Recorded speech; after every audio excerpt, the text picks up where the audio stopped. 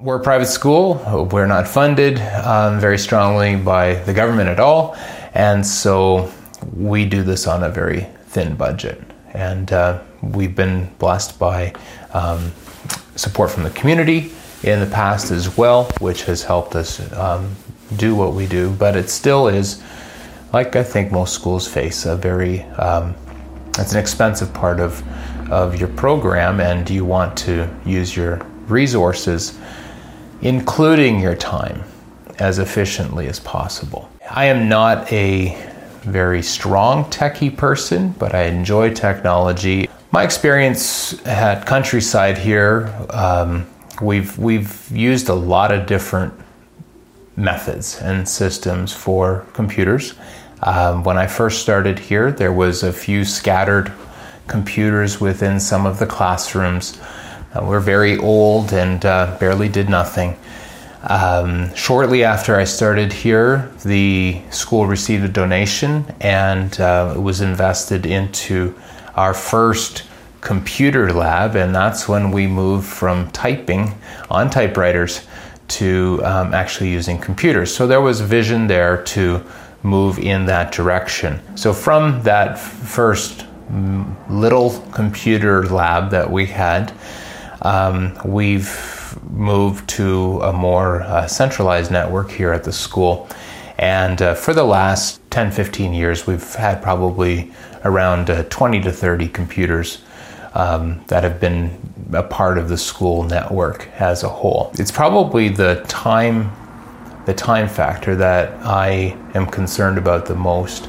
I have spent way too many hours in solving and troubleshooting tech problems that probably could be avoided if we would spend just a little bit of time in setting things up correctly when we begin. Some of my own personal experiences, I'm not saying that they won't be outdated in 2-3 years, and there might be different perspectives. I think one of the best things you can do as a teacher, unless you are just gifted with technical skill, is try and find someone within your community who is techie, who enjoys that, and wouldn't mind giving back to the school with their time. Hopefully they'll be willing to donate their time. If not, maybe they'll give it at a really reduced labor rate.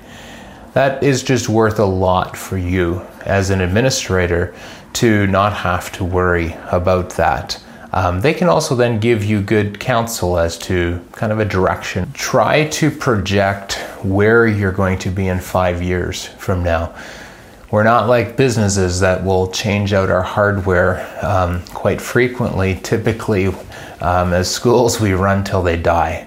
And so you're probably going to have this set up for a number of years. Make sure it's going to adequately meet your needs for the coming near future here. I've come to the conclusion on a number of things. If it's at all possible for you, even if you only have 4 or 5 computers, I still think it would be worth it. Try and set up a network. Have your computers networked, and if possible, set it up with the Active Directory. This seems to be the simplest way to manage things for school and for student access, which is going to simplify just being able to administrate a lot of different things. We didn't start that way here, and there is a technical side of it, and that's why I hope you have a friend that you can lean on.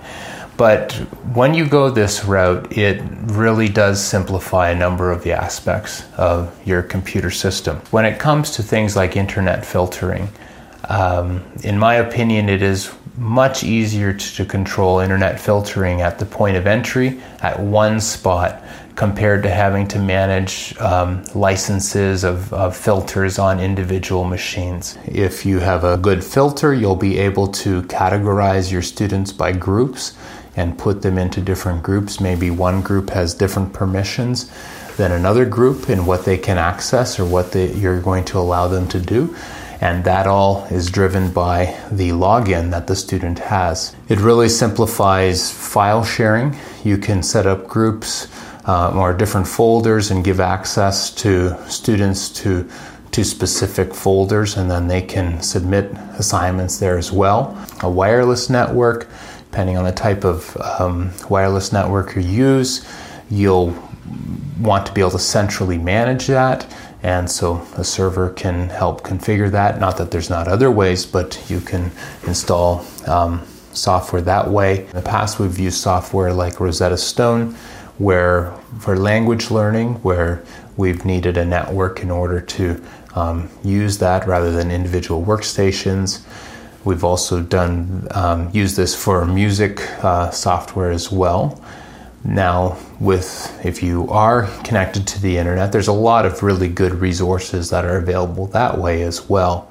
When it comes to administrating something like using an imaging software of some sort, if you have your computer images stored on the server, you can just send them out to the workstation that's connected to the to the network. Sorry, not the internet. You can rewrite the image on that computer quite easily. I think a second part of this is, unless you have unlimited funding, I would really suggest buying enterprise-grade hardware wherever possible. I've found over the years that good used enterprise-grade hardware lasts longer than consumer-grade new hardware.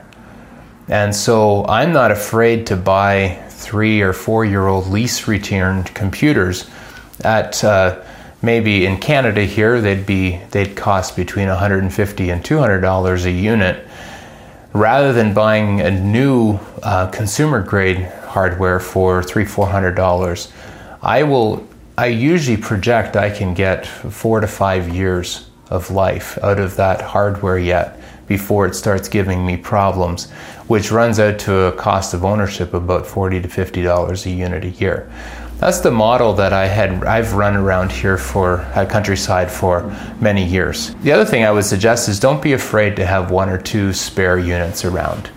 It's nothing as frustrating as being in a class and something dies, and then you have a student sitting there who can't do anything.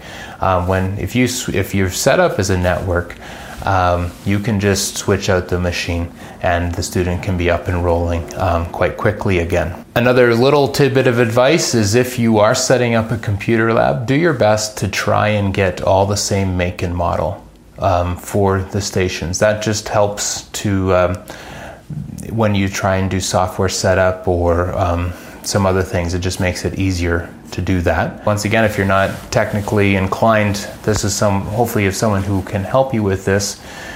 Try and find a good imaging software that you can use for hard drive imaging. This will allow you to rebuild a computer if it gets something messed up in the software. You can do that in minutes, compared to the hours it can take to uninstall or reinstall software.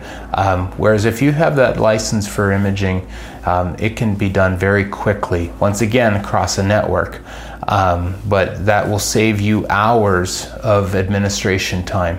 And that software will probably run you between $15 and $25 per unit, but you'll quickly repay that.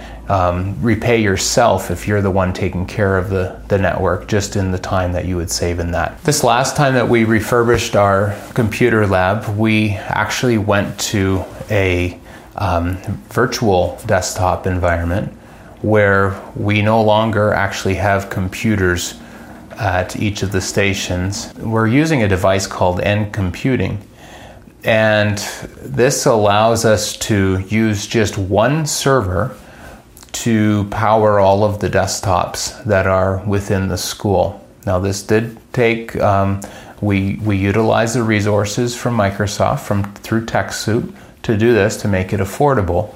But we only have one server now that we have to manage, and that has significantly reduced the time and the energy that needs to be invested in the lab. Now, I have some former students who are interested in the school here and have given us their time at a highly reduced rate to set that all up and configure it. So that's some of the benefits that you can get from alumni or someone from your community who's interested in your computer program at the school. For sourcing hardware, I think there's a couple of options you can have. If there's a large business in your local area that is on a system of refurbishing their computers, or they tend to switch them out every few years, see if you can get on their list for acquiring 5 or 10 units from them. When they switch them out,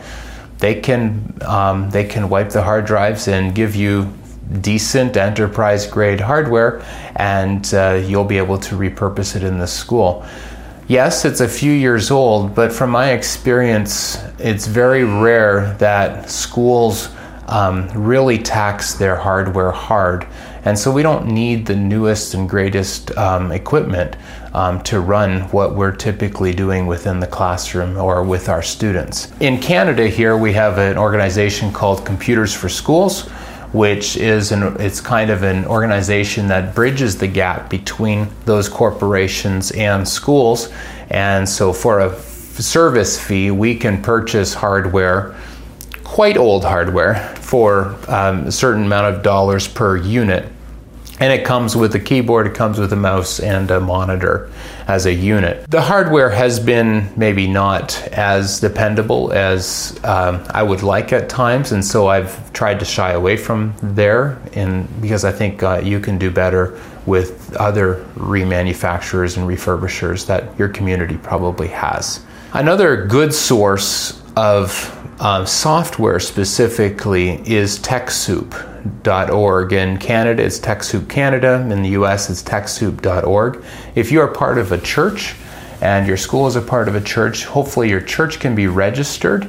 And with TechSoup.org, not all of their donations are allowable for education or necessarily for churches, but if you qualify, you can have drastic savings in the cost of your software. If you can't register with TechSoup, then at least consider registering with Microsoft Corporate, where you can get discounts by volume buy. And in Canada here, you can get into volume licensing as soon as you hit 5 units of any type of software. And so I think a lot of schools would qualify for that, and once again, there's significant savings there. Before you ever buy any software, always check with the company to see if there's educational discounts or whether there's donations from that company. QuickBooks, for example, gives software free to schools, and they can use that in their classrooms. If you have an accounting course, you can get QuickBooks for free. You can offer good, fairly up-to-date computing to your students at a very tight budget. For more free resources that support teaching and learning, visit thedocforlearning.org.